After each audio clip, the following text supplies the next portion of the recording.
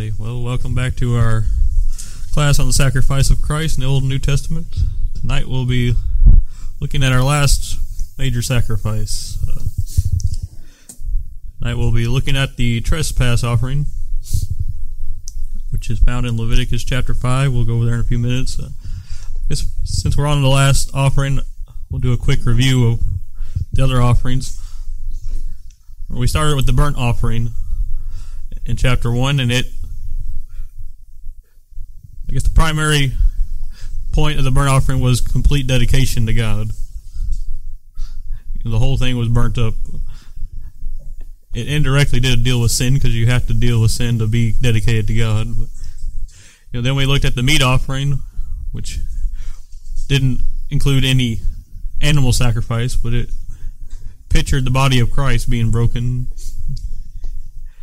We looked at the peace offering, which really shows our peace with God and the fellowship that follows. And last week we looked at the sin offering. The sin offering and the trespass offering kind of go hand in hand, but they both deal with sin, but in different ways.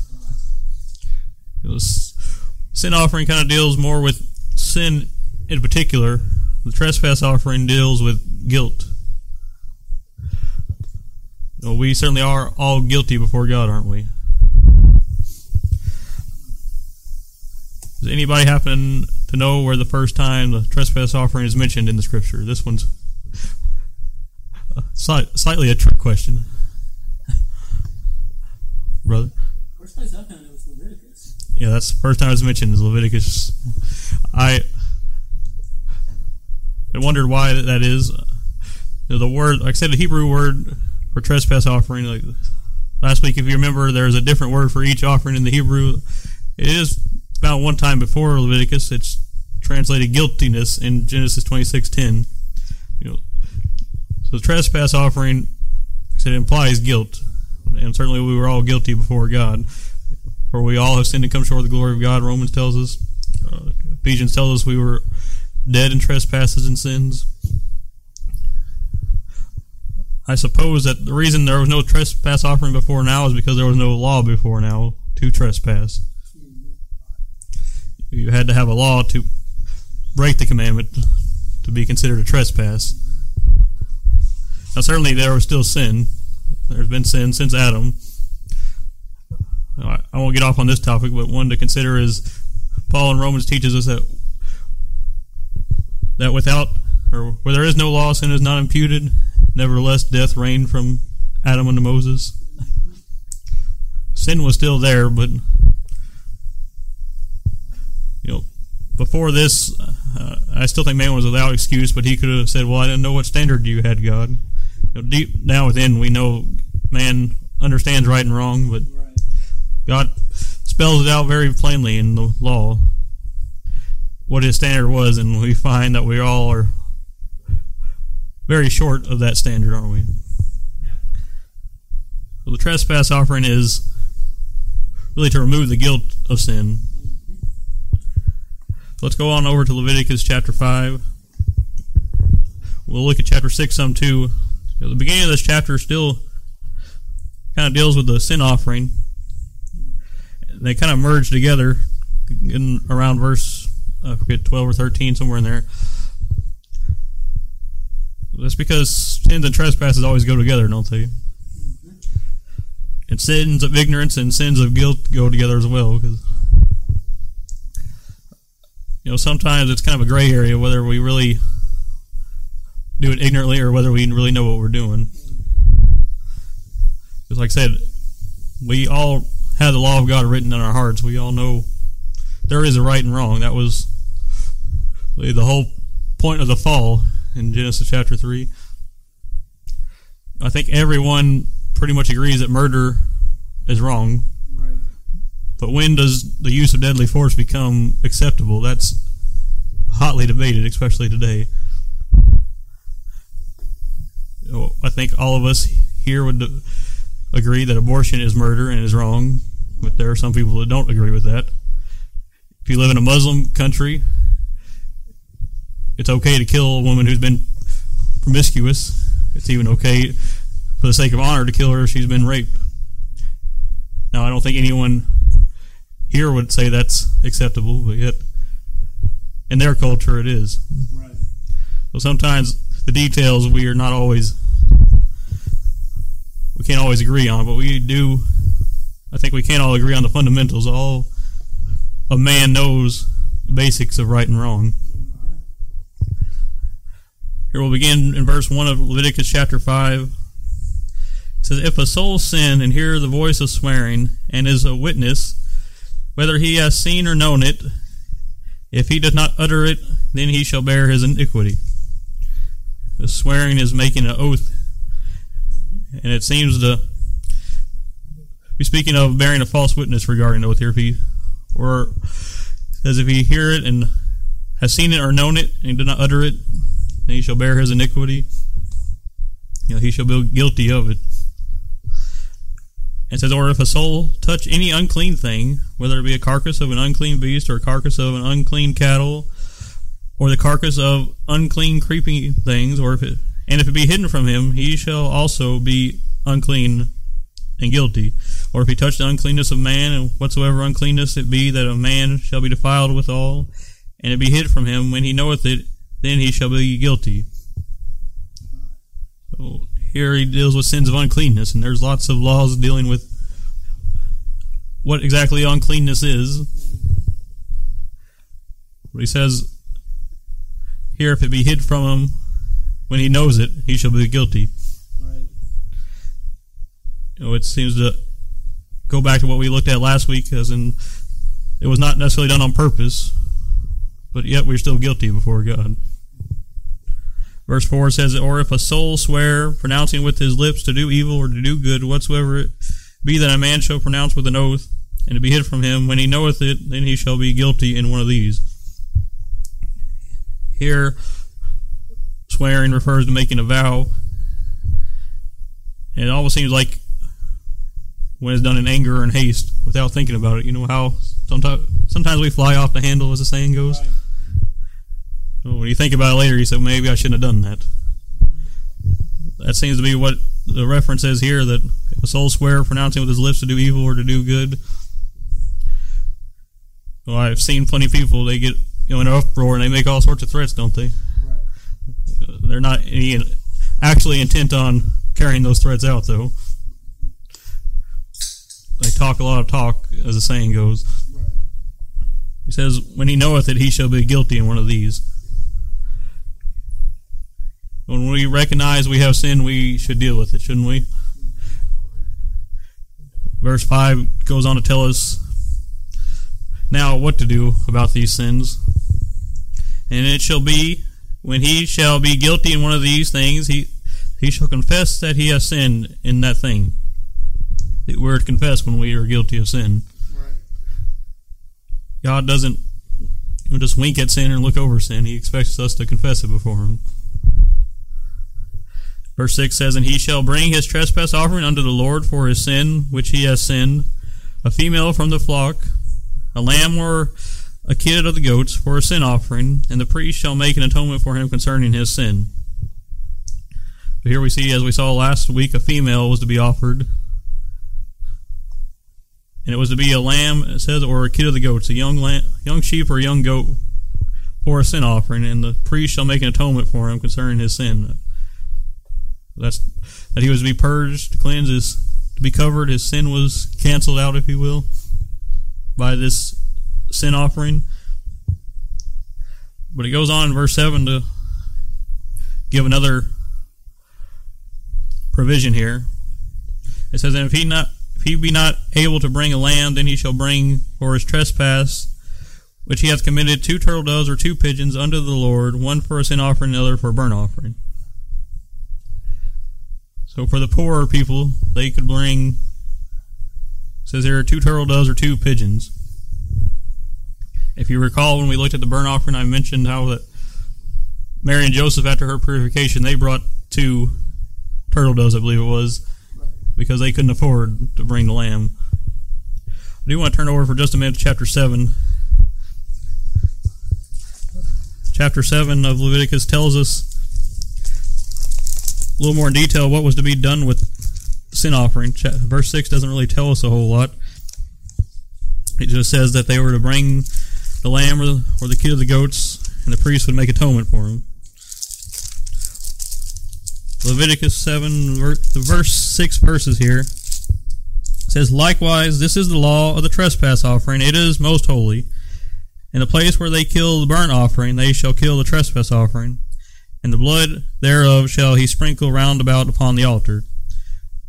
So, just as they killed the burnt offering, they were to kill the trespass offering, which was, remember, that was outside of the tabernacle. It was there by the brazen altar. Right. If I remember correctly, it was killed on the north side of the altar. And it says they would sprinkle the blood upon the altar.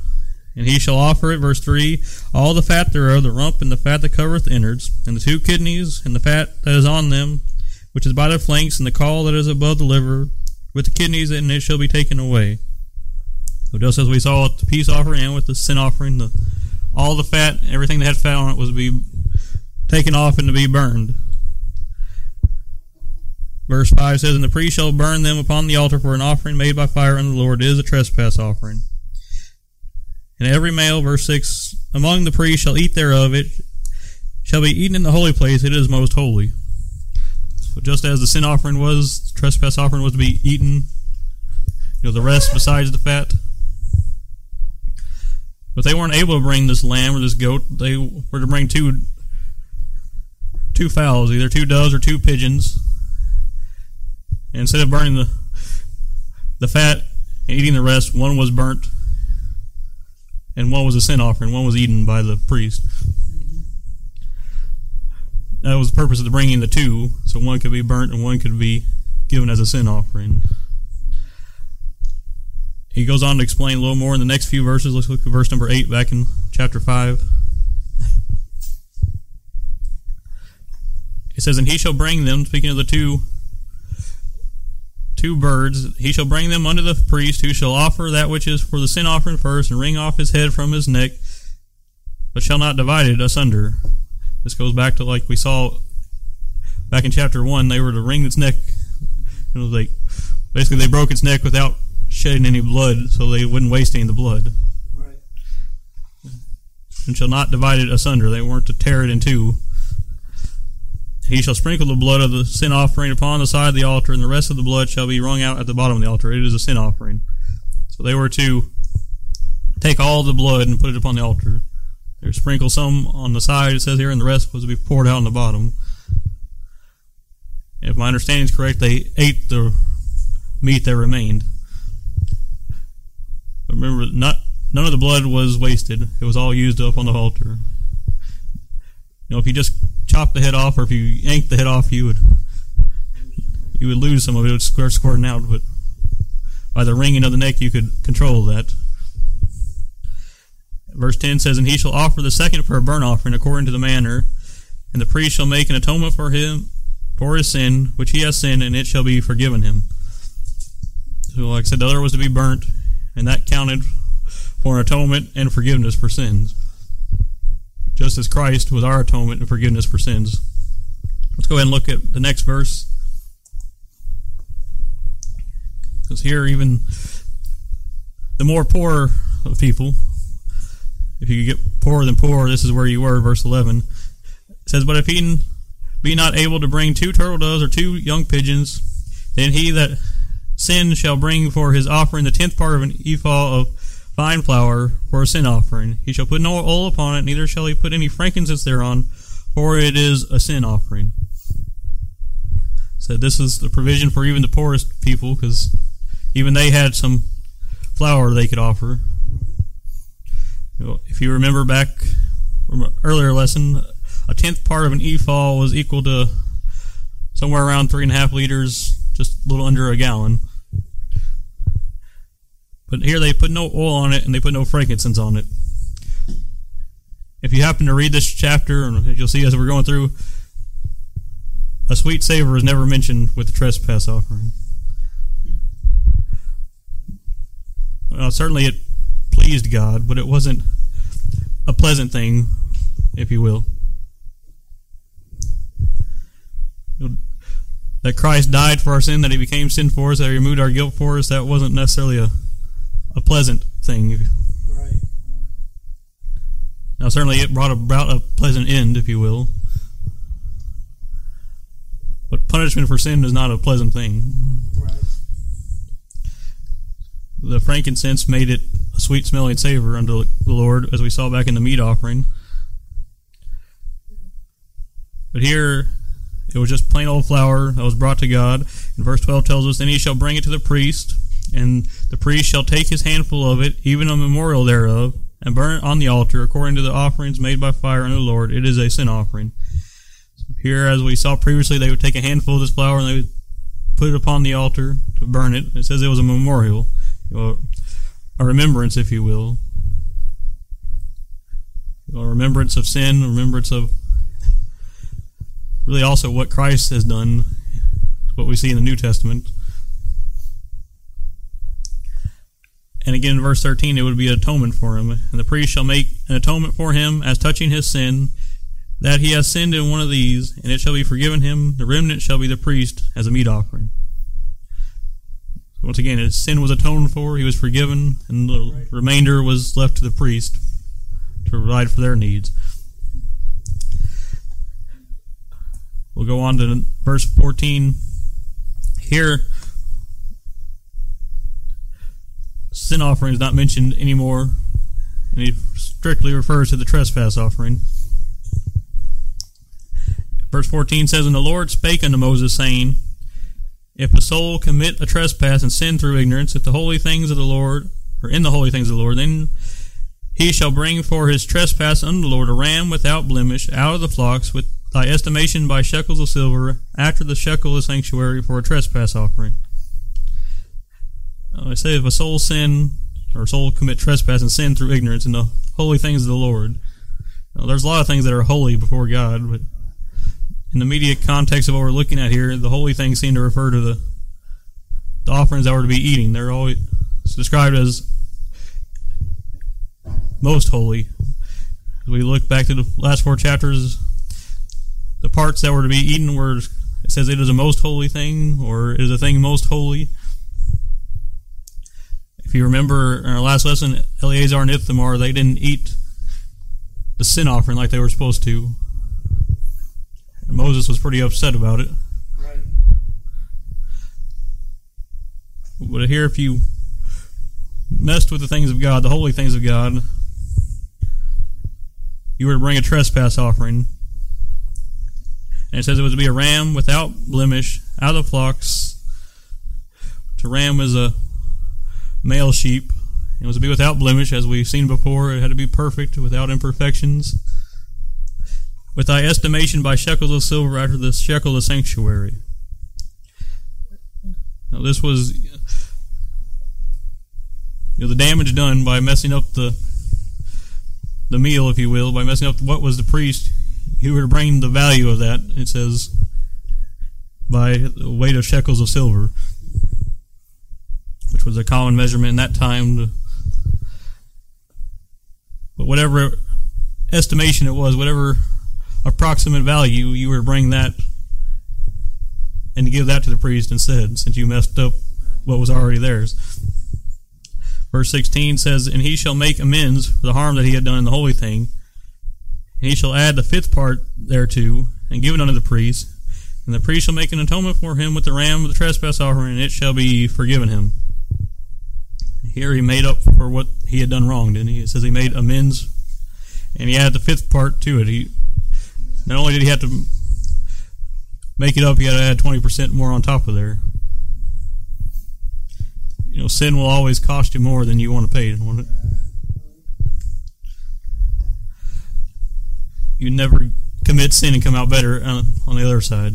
Right. I'm reminded of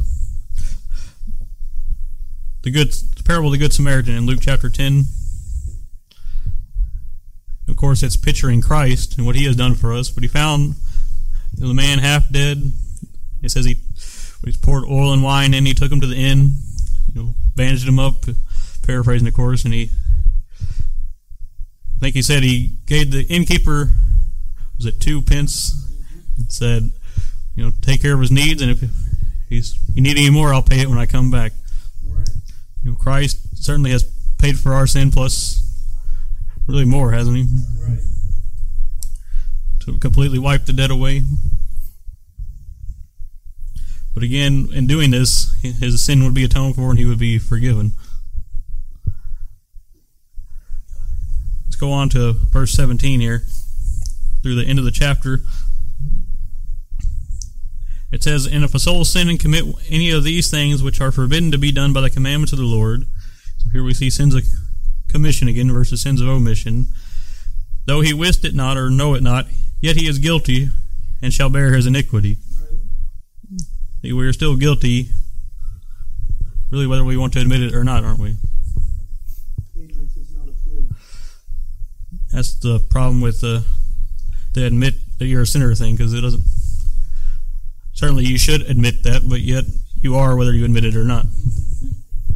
Verse 18 says, "And he shall bring a ram without blemish out of the flock with thy estimation." See, again, we see you to bring that approximate value for a trespass offering, along with the ram without blemish, unto the priest. And it says, "And the priest shall make an atonement for him concerning his ignorance, wherein he erred, and wist it not, and it shall be forgiven him." Really the same as we saw, they were to bring that ram without blemish, along with the money, and give it to the priest to make atonement for their sins and be forgiven. It is a trespass offering. He has certainly trespassed against the Lord, verse 19. Certainly he is guilty, isn't he? Right. Like I mentioned earlier, this trespass offering deals with our guilt. The sin offering dealt more directly with the sin, but here we're dealing with the guilt of our sin. It was not just enough that Christ would die for our sins, but he would remove our guilt as well. Does anyone know the difference between clemency and pardon? Well, one of them, you do it through the love of another. The clemency, I believe it is. And the pardon is like the president pardons someone, but he's still got a lifetime to go, or he's pardoned. Say that. Legally, at least, clemency. Sorry, brother. Well, with clemency, legally speaking, your sentence is done away with, but you still have that record. With a pardon, your record's expunged as well. So, really, the sin offering seems to be kind of equivalent to clemency. It removed the sin. It removed our, if you will, our punishment for sin. But the trespass offering removes even the guilt of sin, doesn't it? Right. A lot of times clemency is granted to those that are terminally ill or disabled or aging, and We had a governor one time that was selling them. Do y'all remember that? It was clemencies right before, what was his name? But he was selling them right before he got out of office. He gave 20 people clemency, and they found out later that each prisoner's people were paying. in that place it's supposed to be a clemency of compassion, they call it. But like I said, the pardon, though, it not only does away with your sentence, it removes it off your record as well. Certainly that's what Christ did for us. Even farther, he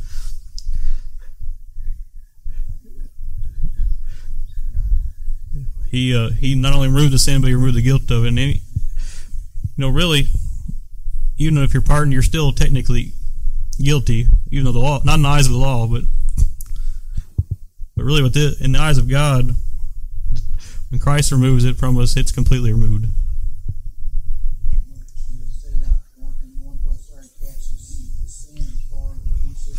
Yeah, he says he removed our sins as far as the east is from the west, which I point out you can go east and you'll never end up going west. They're infinitely apart from one another. Governor Ray Blanton, he was selling them for $38,000 a piece.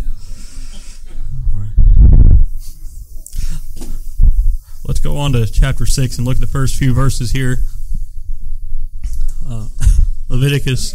Okay. Before we start, does this sin in either one of these, the trespass or the other one, if person does it and he doesn't realize he does it, say for years, when he realizes it, is he come under one of these because he's got to do that? He's got to get that straightened out. Is that right? Yeah, that's when it comes to mind. I think is how the sin offering mentions it. Yeah. So when someone tells him about it, sometimes we might sin and not necessarily realize we are sinning. Right. But when he knows about it, he's supposed to deal with it. If you sin against someone, and then you're to go to them, right? And that's what kind of, I mean, if they accept it or if they, whatever, which one does that come under? I think it goes on their trespass offering, I think, because as I'll see here in a minute, we were to pay them back, it says. If we steal something from them, we're to pay them back. Yeah, or if you deceive them. That's what these first few verses in chapter 6 begin to deal with. Verse 1 says, And the Lord spake unto Moses, saying, If a soul sin and commit a trespass against the Lord, and lie unto his neighbor, in that which he had delivered him to keep, or in fellowship, or in a thing taken away by violence, or hath deceived his neighbor, or have found that which was lost, and lieth concerning it, and sweareth falsely, any of these things that a man doeth sinning therein. Basically, if he is a liar, cheater, or stealer, sometimes if his neighbor gave him something to keep and he lies about it, if he is dishonest in his dealings, if he takes something by violence, if he finds something and lies about it, if he swears falsely, if he's so all these things basically encompass lying, cheating, and stealing. Then he tells us what to do in the next few verses here. I was reminded of Zacchaeus, though. Right. He was basically a liar, cheater, and stealer, wasn't he, before the Lord saved him? Right. Luke 19, verse 8 says, paraphrasing a little bit, but he said he would return fourfold anything that he had taken by false accusation. That was above and beyond the requirements we'll see here in the next few verses. Let's go on and look at verse 4. It says, Then it shall be, because he has sinned and is guilty, that he shall restore that which he took away, or that which he took violently away, or a thing which he hath deceitfully gotten, or that which was delivered him to keep, or the lost thing which he found. So they were to return that or replace that which had been taken. It doesn't matter if they stole it, or if they lied about getting it, or if through deceit they obtained it. There's a lot of that goes on today, isn't there? Scams abound in our modern day world. Right. Yet under the law, they were to return whatever they had scammed people out of, whatever they had stolen. You have a question, Brother Junior? No. Okay. Just a note here.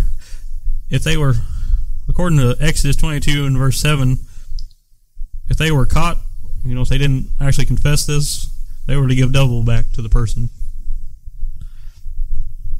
Verse 5, though, goes on to say, or all that about which he has sworn falsely, he shall even restore it in the principal. So he was to return it. But notice the next part, and shall add the fifth part more thereto, and give it to him to whom it appertaineth in the day of his trespass offering. So he was to not only return it, he was to return 20% more to it. Right. Embezzlement seems to be a common crime these days. That's kind of how or that which he hath sworn falsely, or he shall return even the principal. I've heard of people embezzling money from their companies that they work at, the churches that they're members at. That's getting it deceitfully, getting it wrongfully. And under the law, you were to return it and add 20% more to it. That's a pretty high interest rate. We don't have to turn there, but Numbers chapter 5, verses 6 through 8 indicates that if the person was dead and had no kinsmen, no relatives, then they were to give it to God through the priest. But if they were around, it says they were to give it to him who it appertaineth, or him to who it belonged to, when he gave the trespass offering. So we can't pretend to be right with God when we're not right with our fellow man, though, can we? Right. That seems to be the point here, that we have to be right with each other too. In fact, I think Christ himself said that if we don't forgive men their trespasses, neither will God forgive us our trespasses. Verse 6 goes on to say, and he shall bring his trespass offering unto the Lord, a ram without blemish, out of the flock, with thy estimation, for a trespass offering unto the priest. And the priest shall make an atonement for him before the Lord, and it shall be forgiven him for anything of all that he had done in trespassing therein. Again, we see a ram was to be brought without blemish, along with the estimated value. And in doing this, his sins were atoned for, and he was forgiven. And it adds there, shall be forgiven for anything of all that he had done in trespassing therein. So not only just the lying, cheating, stealing, but anything else that went along with it. You know, oftentimes when we sin, we get into more sin, don't we? It leads to one thing or another. Right. You know, we tell one lie, usually I tell more lies to cover it up. It really shows how God has forgiven us of all things. And how 1 John tells us, we confess our sins, he is faithful and just to forgive us our sins and to cleanse us from all unrighteousness. Right. No, I don't know that God requires us to name off every last sin we commit, but he does expect us to confess when we know of sin. Exactly right. You know, the difference between a child of God and an unbeliever has often been said that it's not the absence of sin, but the mourning over it. Certainly we are not absent from sin, but we confess it when we know about it. We desire to not have it in our lives. Whereas the unbeliever, he has no real concern over his sin. That all are guilty before God, whether we want to admit it or not. Right. Well, we have one that can take away that guilt in the person of the Lord Jesus Christ. Amen. That's about all for this part of the lesson. Just do a quick. It was a required offering. These are some significant things we could take away from this. It was, again, to be without blemish. It had to be a perfect offering. But it could be a male or female, depending on which situation was. Because we've seen the male and female really depict different things. But it was not described as a sweet-smelling savor, as we saw. That phrase is completely absent from chapter 5 and first part of chapter 6 there, where we talk about the trespass offering.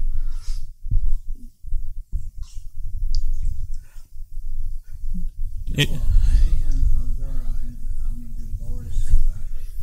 they brought the animals and all, they had to go out and flock and get the best one that they loved or wanted. Prize one. That was the one, and that wasn't for their sins. That was for an offering. Then they had to do an offering for their sins too. The priest did. Am I right on that? There had to be something else done. It depends on the circumstance, but it seems to be the putting of the blood on the altar is what took care of the sin.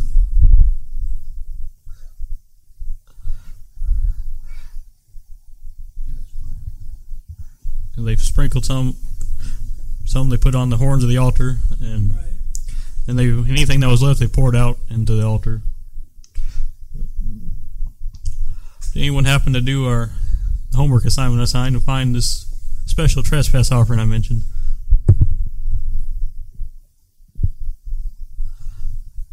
I thought you wanted us just to find what was mentioned. Well, that's Is it recommended? I mean, could it be a guilt offering? Just a guilt offering?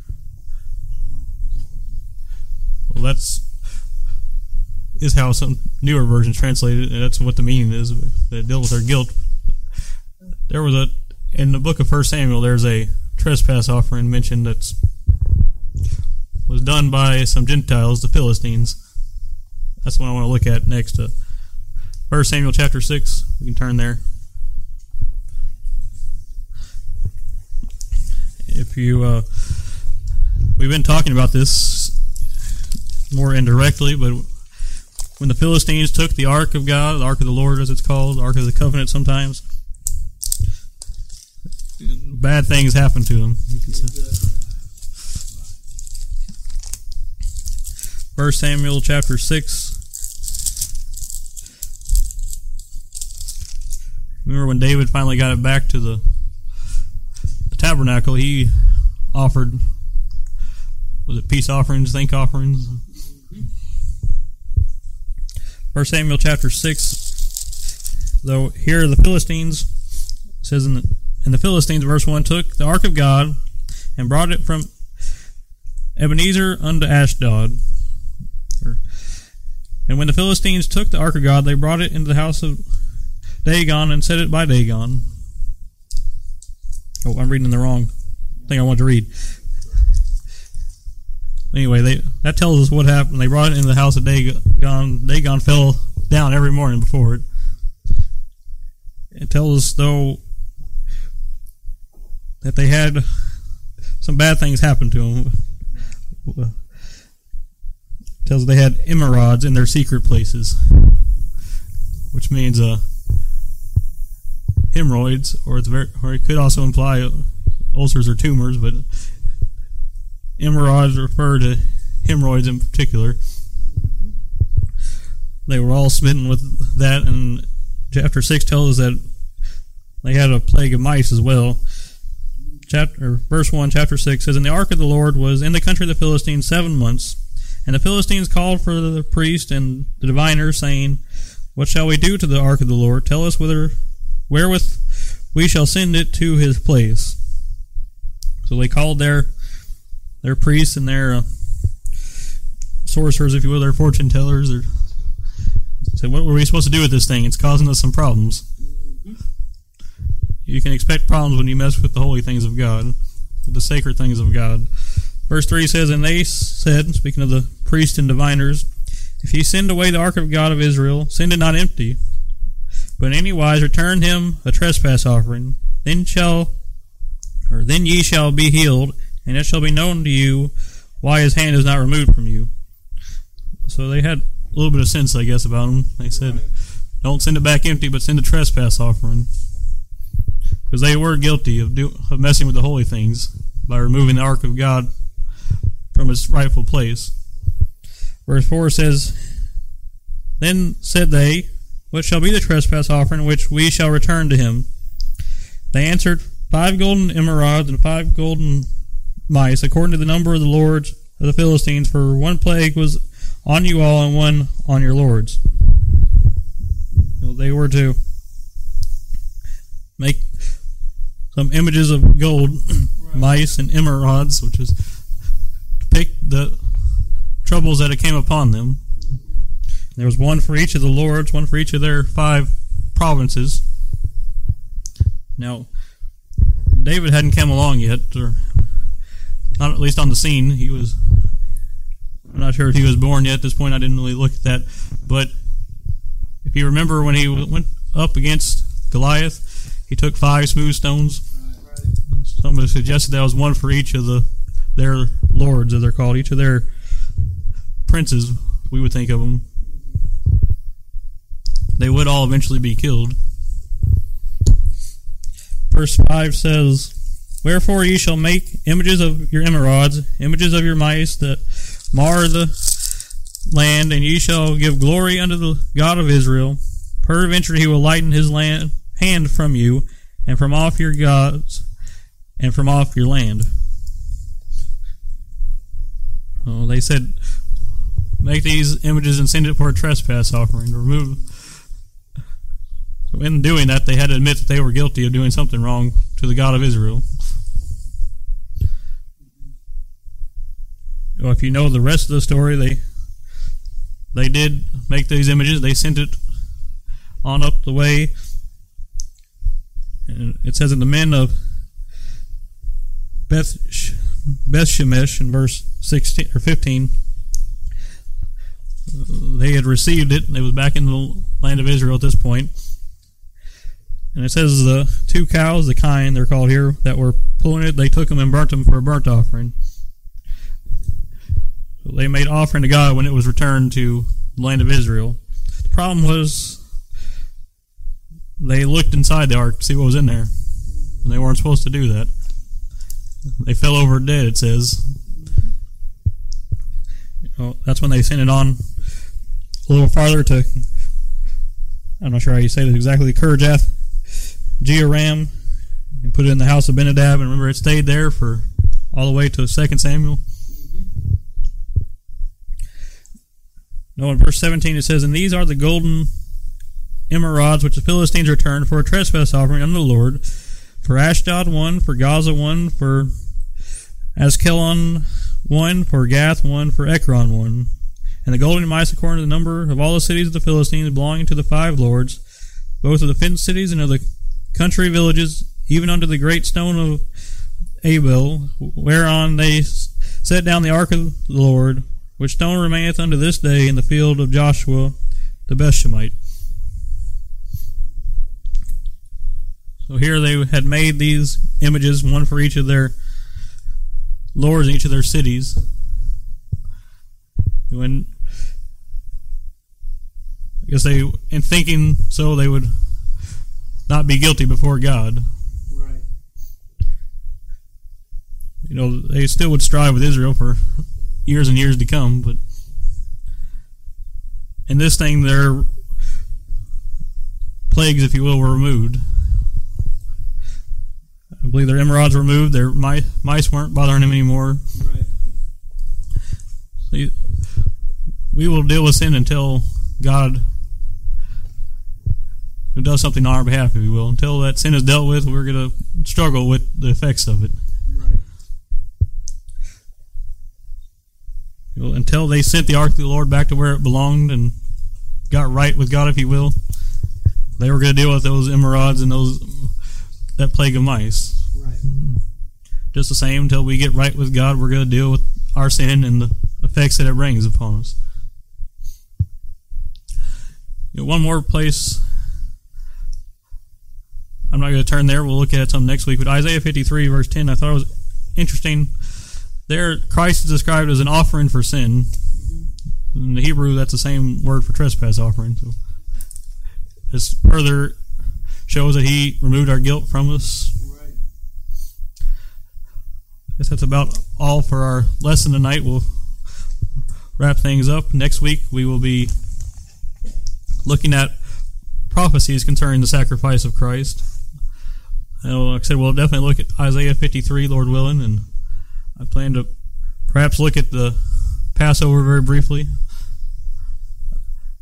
The homework assignment, though, will be another one we'll look at is if you can find the first prophecy in Scripture regarding Christ and His death in particular that mentions it.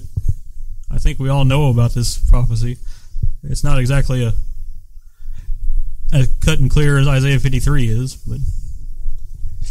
and perhaps if you already know that one, you can look up another prophecy for us to look at.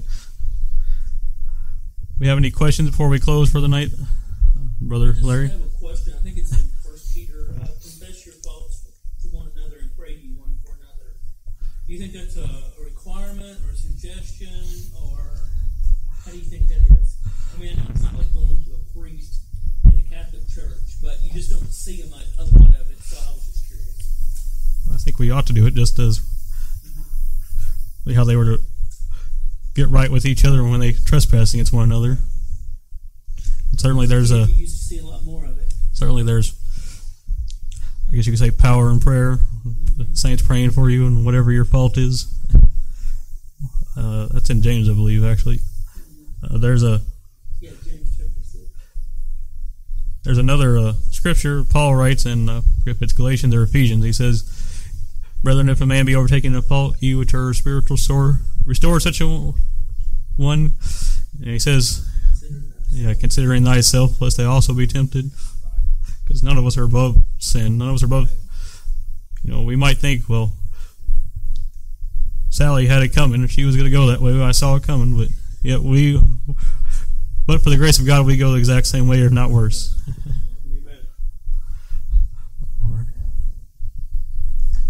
Any other comments or questions?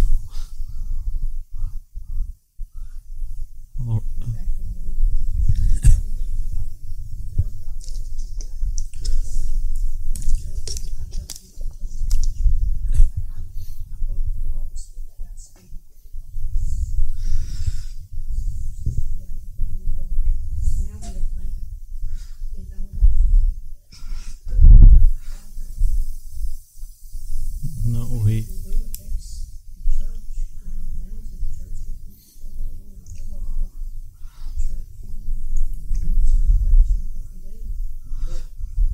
Yeah, our conduct outside the church building reflects upon the whole church, and I think in the modern day we think too lightly of sin oftentimes. And to this, not confessing your sin one to another, it hinders the one that will pray for you, because he don't know or she don't know what you've done if you don't confess it. They can't pray for you, so you're cutting yourself twice on that. You're not confessing it, which is first, and then getting a blessing out of the prayer. Yep. It says, I think it says in pray you want one for another that you may be healed.